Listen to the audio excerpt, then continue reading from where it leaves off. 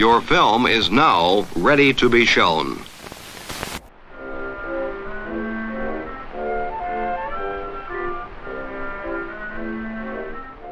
Good evening. I'm Justin Hendricks, editor of Tech Policy Press, a nonprofit media and community venture intended to provoke new ideas, debate, and discussion at the intersection of technology and democracy. This is a special episode of the podcast. On October 7th, Tech Policy Press hosted a mini-conference called Reconciling Social Media and Democracy.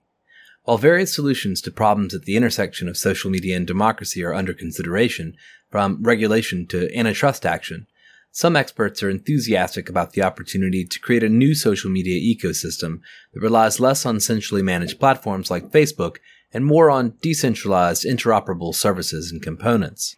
The third segment of the day featured Cory Doctorow on the topic of competitive compatibility. You'll hear my opening for the event and then Cory's presentation. Subscribe to the Tech Policy Press podcast via your favorite podcast service for additional panels from the event, and be sure to subscribe to our newsletter at techpolicy.press. Now, let's get into the discussion.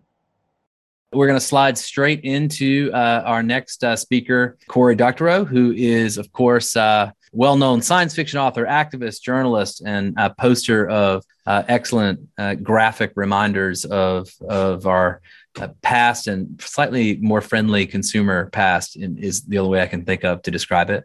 I'm very grateful for you joining us today. I've invited him here to talk about competitive compatibility. Now, Cory is not one of the individuals who was part of the Journal of Democracy series of essays that we've been talking about so far. But rather was the author of, he's written his own things on this, of course, and I'm going to drop a particular piece from ACM into the chat at the moment for anybody that wants to kind of dig through this essay on competitive compatibility. And of course, he's written many other things about this, but we'll perhaps hear from him particularly about where his head is at the moment on competitive compatibility. So Cory, thank you so much. It's lovely to be here. Thank you for having me. I live with two people who are sick and tired of hearing me talk about interoperability. So any chance to talk about it with other people is very good.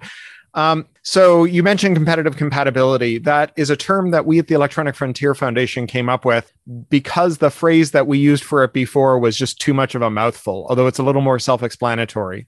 And that phrase is adversarial interoperability. So you can imagine that there's some interoperability that is planned, either it's the subject of a mandate or there's some standardization. And there's some interoperability that is indifferent, like you walk into a gas station and you get a 50-cent USB charger that plugs into your car's cigarette lighter. People who made your car don't care that you're using it. They're not going to help you use it. They're not going to try and stop you from using it. But then there's adversarial interoperability. Adversarial interoperability is when the manufacturer of an existing good or service really doesn't want you to plug something new into it, and you do it anyway, even though they're trying to stop you. And adversarial interoperability is something that was once absolutely normal. If you're old enough, you might remember things like plug-compatible mainframes, and today has become something of a legal minefield. So I wanted to start by introducing some ComCom examples, because ComCom competitive compatibility is what we've come to call adversarial interoperability, partly in deference to our non-English speaking colleagues in Europe who are very interested in interoperability, but it's like listening to a German try to pronounce the word squirrel. It's funny at first, and then it makes you feel bad about yourself. So ComCom is a much better term of art. So some examples from history, you may recall from the turn of this century that the Mac was on the ropes. If you ran an office and you had a designer who used a Mac and you had a bunch of other people who used Windows machines, and one of those Windows machines users was unwise enough to try and ask the person on the Mac to read a Word document, chances were they wouldn't be able to open it with Microsoft's Word for the Mac. If they did, it would be corrupt in some way. And then if they were unwise enough to save it and try and share it back out again with their Windows using colleagues, it would be forever cursed. And no one would be able to open it and restore it to its original format. And this was an actual major impediment. I was a CIO at the time running heterogeneous networks. We were actually buying designers' Windows machines to sit next to their Macs so that they could communicate with their colleagues. And we were in the process of transitioning to actually just switching them all over to Windows and installing, Adobe products for Windows, Quark for Windows, and so on, and just ditching the Mac altogether. Microsoft had two things going for it at the time. It had network effects. Obviously, every time someone created a Word doc, that was a reason to get a computer that could read a Word doc. And every time someone had a computer that could read a Word doc, that was a reason to believe that you could use Word to communicate with them. And that was how they attained scale. But the way that they maintained that scale was not through network effects. It was through switching costs. Because once you left behind the Windows world, you could no longer communicate with all those other users. And so the price that you had to pay to leave the Windows world was very, very high. And Apple solved this in a really clever way. Steve Jobs did not go on bent knee to Bill Gates and beg him to make an adequate version of Office for the Mac. Instead, he got some engineers to reverse engineer the file formats for Word, Excel, and PowerPoint, and created the iWork suite of Keynote, Pages, and Numbers, and obliterated the switching costs. You may remember there was an ad campaign at the time, the Switch campaign. It would be very easy now, unprecedentedly easy for you to switch from Windows to a Mac. And the switching costs are now so low that there's no reason to be bound by that network effect. That the network effect can be a way to grow, but without the switching costs, you can't stay big if you're not good. And since Microsoft wasn't good, people switched to Macs, rescued the platform. Now, I want you to consider what would happen if you tried to do this with iTunes today. If you tried to do this with iTunes today, you would be sued into a radioactive crater. They would make Computer Fraud and Abuse Act arguments about it, notwithstanding the Van Buren case. They would say that your reverse engineering of certain elements of the stack violated Section 12 of the Digital Millennium Copyright Act. They would also probably try and get you for contributory infringement.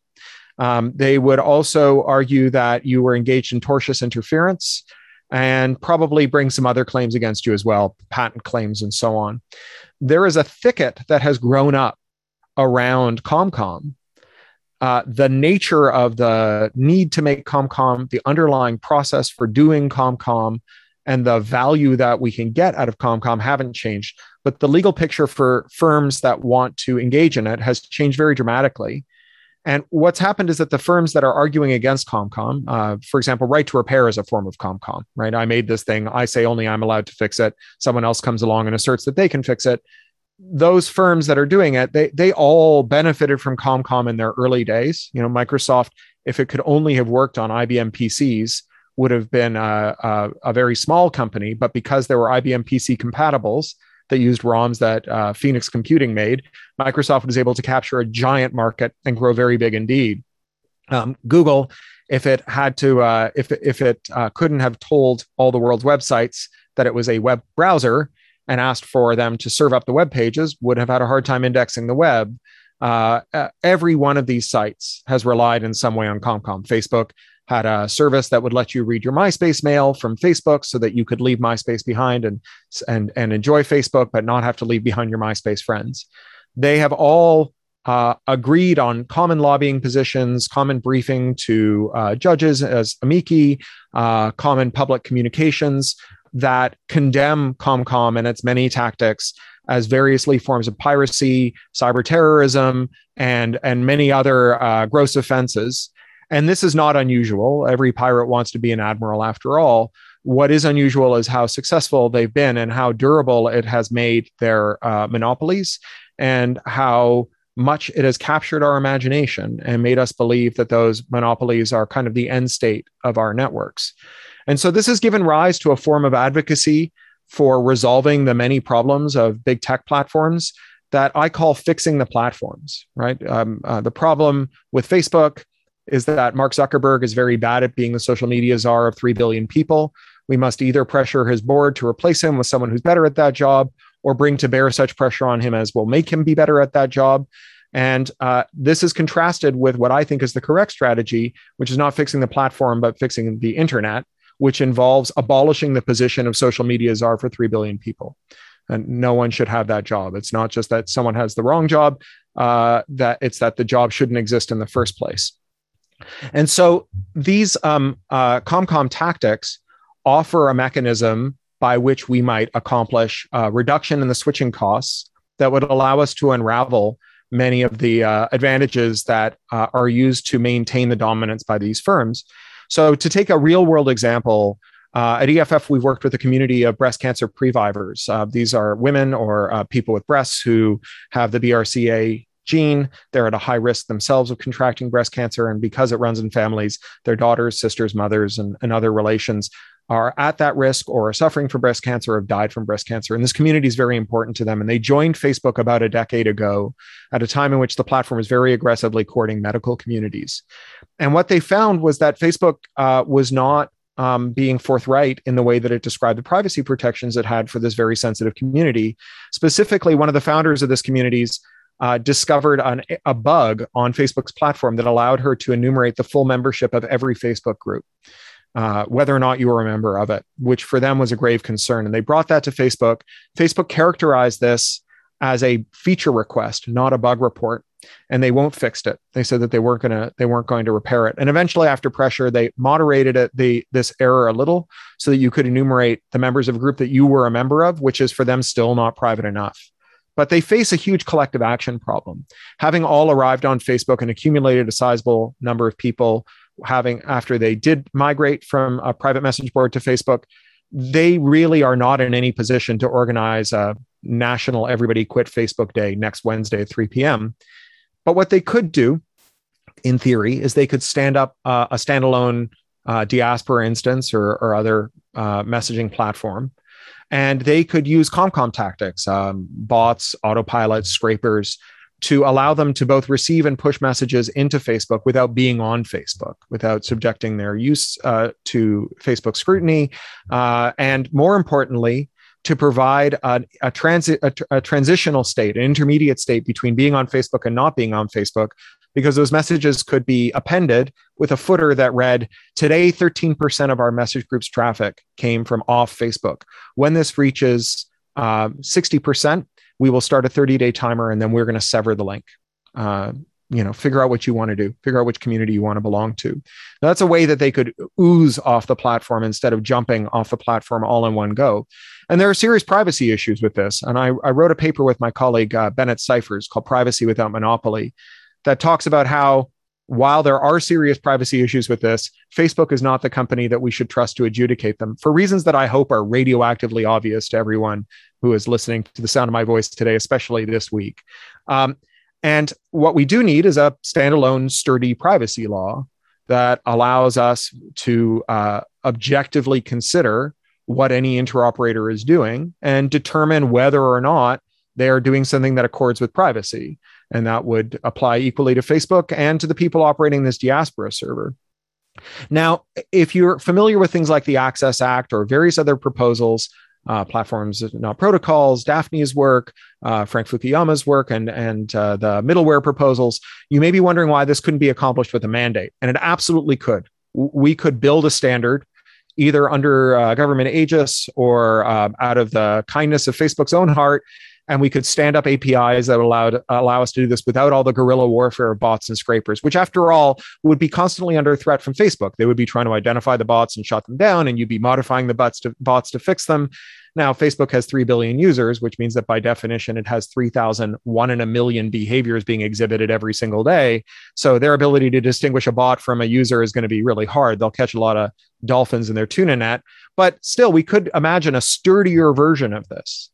And here's where I want to talk about where ComCom fits in with other forms of interoperability, with planned interoperability, managed, mandated, cooperative interoperability. And I think that it is not a replacement for, but rather a stiffener of it. And to explain why, I want to return to this idea of right to repair and briefly recount what happened when Massachusetts passed a right to repair bill for cars. In 2012, Bay Staters went to the ballot box. They overwhelmingly passed a ballot initiative that mandated that automakers provide independent mechanics with diagnostic codes that could be read off the car's wired networks, but are called the CAN buses, so that they could effect their own independent repairs. And immediately the automakers re-engineered their cars so that service messages did not go over the CAN bus. They went over a new wireless network that they built into new models, which was not covered under the mandate. It took 8 years for Bay Staters to revisit this and go back to this question and pass a new ballot initiative in 2020 that said that, for avoidance of doubt, we meant the wireless networks too. And now they're in court, and eventually they're going to get back to this. And in the meantime, there's a lot of cars independent mechanics can't fix. And some of them are closing up shop and going to work for big three automakers. And so even when we get the mandate fixed at the speed of legislation and regulation and not the speed of market actors or individual self-help measures, we may not have the mechanics to do the repairs. And so what ComCom represents is it represents the cost of defection, the cost of subverting the mandate. If Facebook says, well, we're going to keep this mandated Access Act API, but we're going to change our internal data structure so that it doesn't connect to anything useful. Like the fire department might say you have to put a tap on the front of your house for the fire hose, and you do that, but then you disconnect your water main from it. So the tap's still there. You're still in compliance. It just doesn't connect to anything. If Facebook were to do that, the response wouldn't be 8 years in which they could play cute in front of senatorial committees and the FTC and special regulators.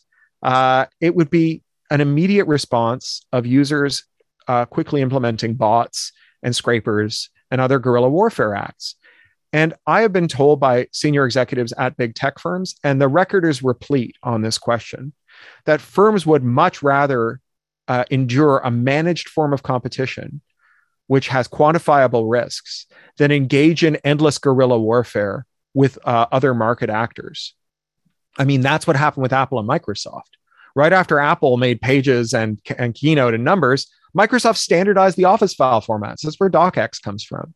Because once it was no longer a competitive advantage to maintain all these obfuscated, non-interoperable file formats that, after all, were a huge pain for Microsoft users, not just Apple users, Microsoft threw in the towel and became a non-adversarial interoperator. So this is the equilibrium. And I want to close now by saying that the point of all of this is not competition for its own sake. It is competition for self-determination.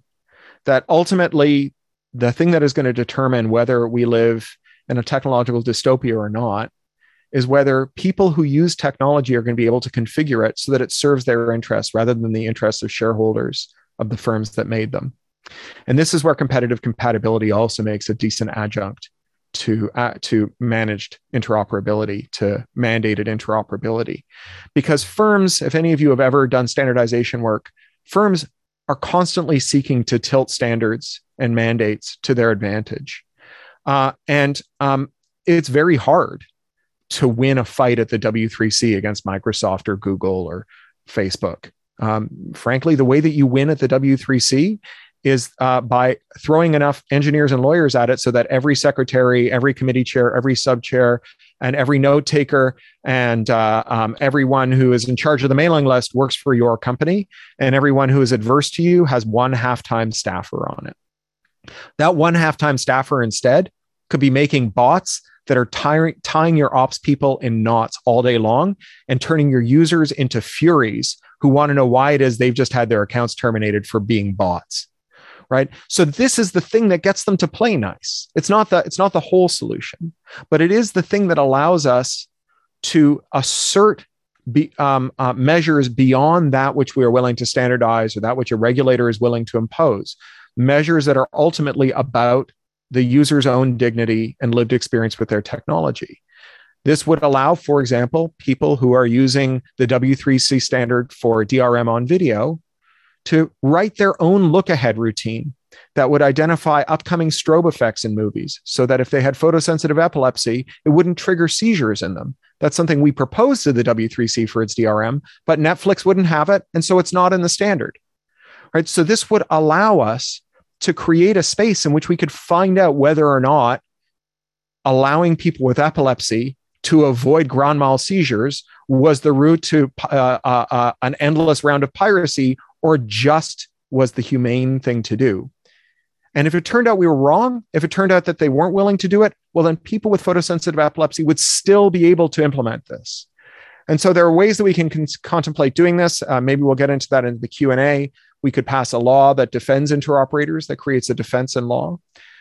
We could create a procurement guideline that says that Uncle Sam's not going to buy anything from you unless you promise not to sue them to block interoperability. We could settle with the FTC when Facebook inevitably throws in the towel, and we could say, here's your new special master. Anytime you want to bring a claim that might implicate interoperability, their job is to make sure you're not doing it pretextually to shut down an interoperator. There are lots of ways we can imagine doing it, but any one of them or in concert would be an absolutely vital adjunct to a mandate.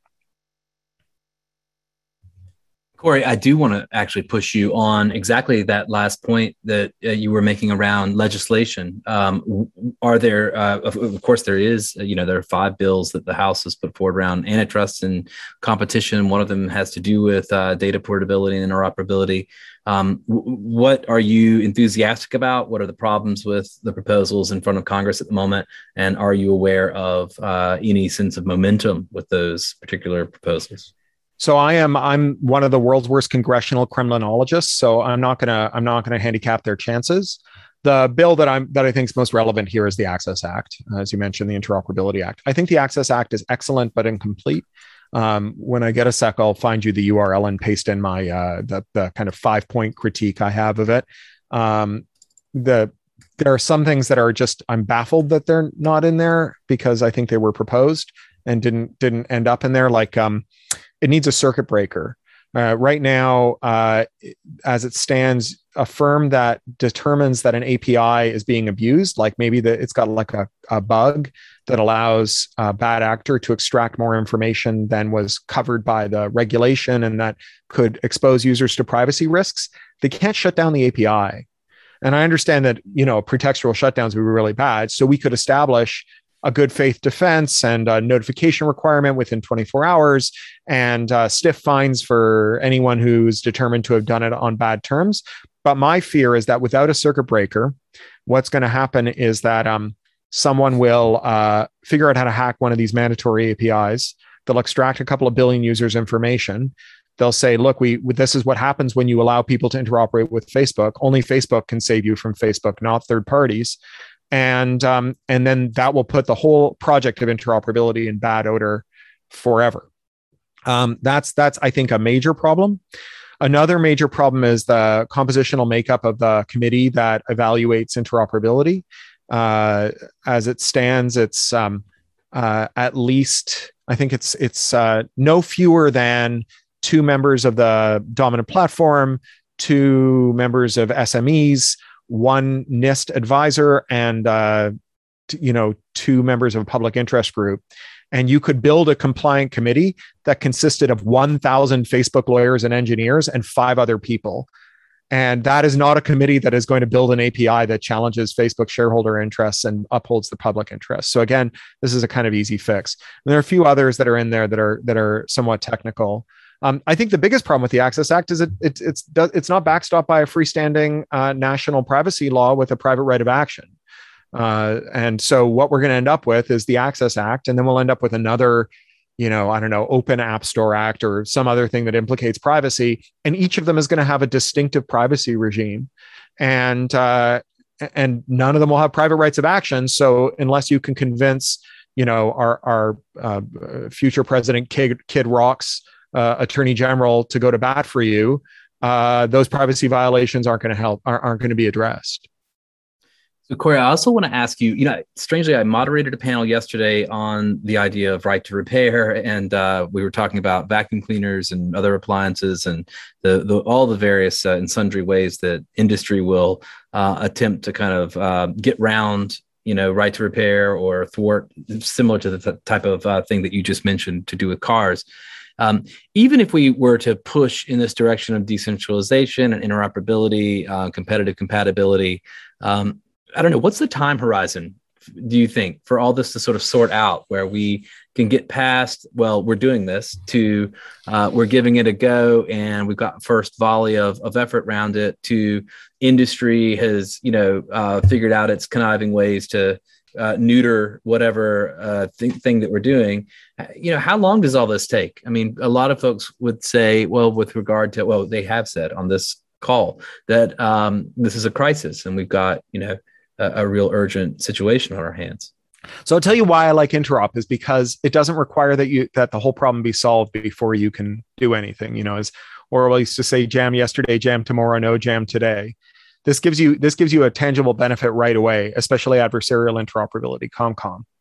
And the victories build on victories. I think this is a slowly at first, then all at once kind of situation where you give people self-determination, you lower the switching costs, you reduce the network effects, you allow people to defect.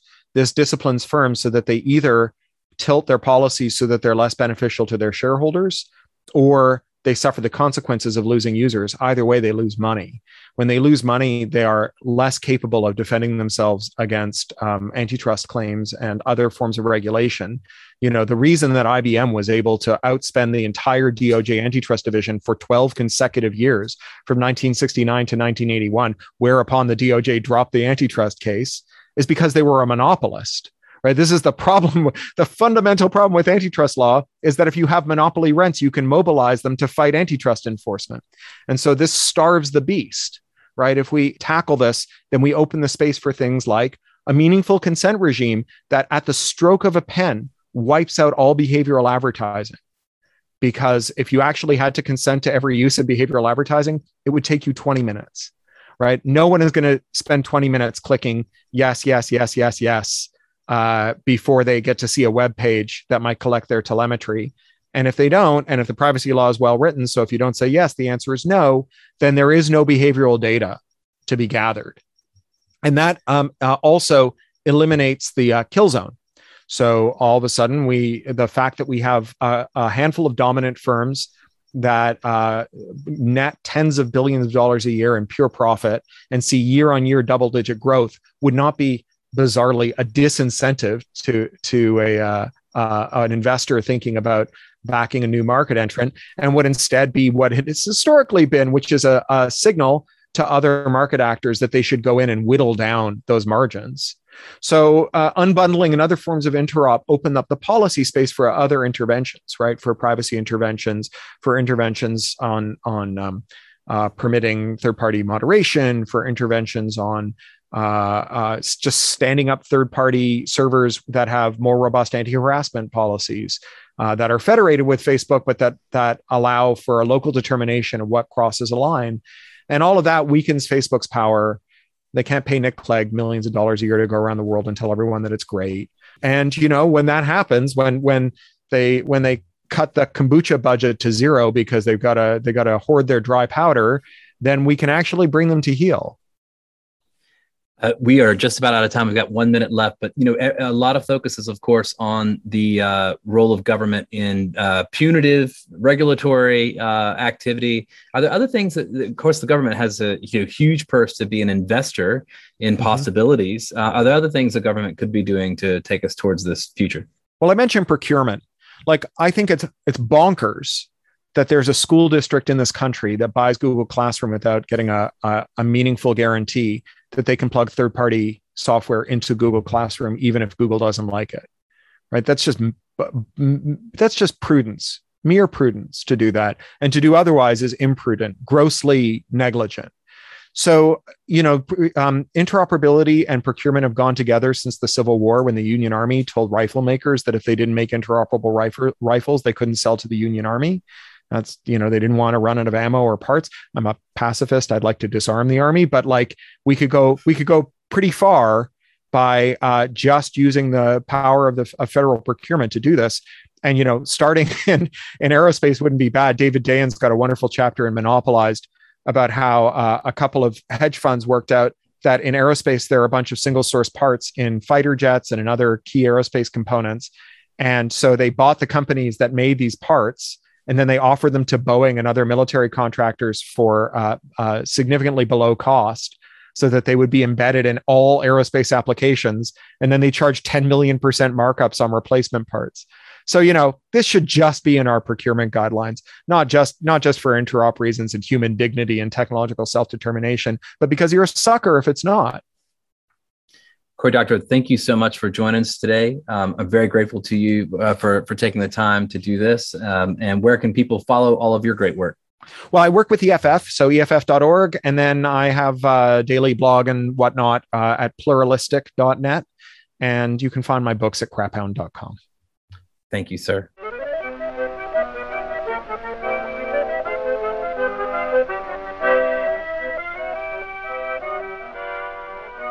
That's it for this special episode from the October 7th Tech Policy Press event, Reconciling Social Media and Democracy. You can write to me at justin@techpolicy.press or find us on Twitter at techpolicypress. Thanks to my co-founder, Brian Jones. Thanks to our panelists, and thank you for listening. Tech Policy Press.